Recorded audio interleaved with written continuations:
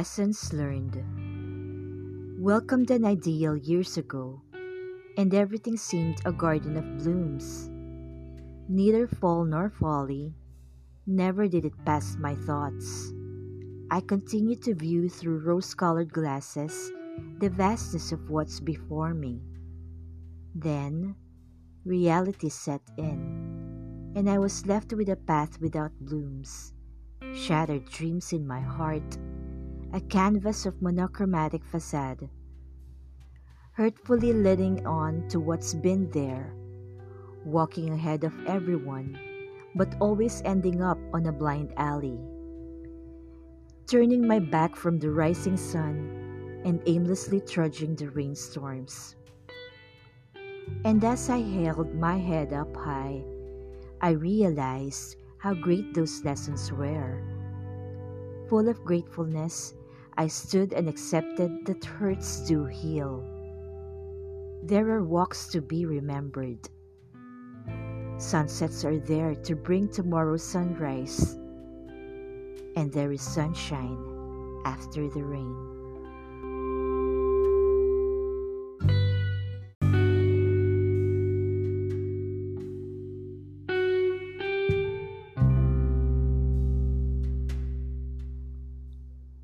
Years ago, after weathering a few meaningful storms, I've started to look at life differently. Life is a web of intersections and choices. My first choice is to recognize an intersection. My second choice is to be grateful for it. When you are thanking God for every little you, every meal, every time you wake up, every step that you are taking, you can't help but be more thankful for life itself.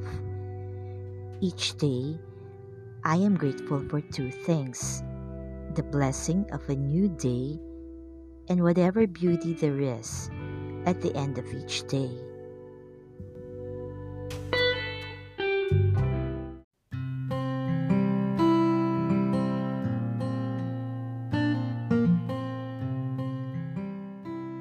From the book Eat, Pray, Love by Elizabeth Gilbert.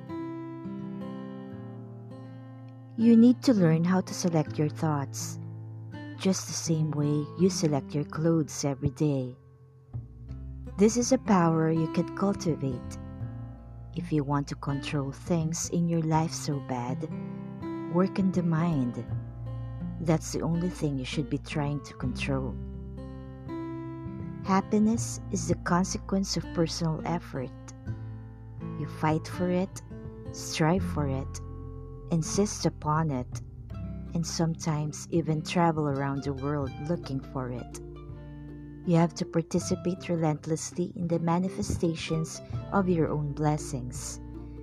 And once you have achieved a state of happiness, you must never become lax about maintaining it. You must make a mighty effort to keep swimming upward into that happiness forever, to stay afloat on top of it.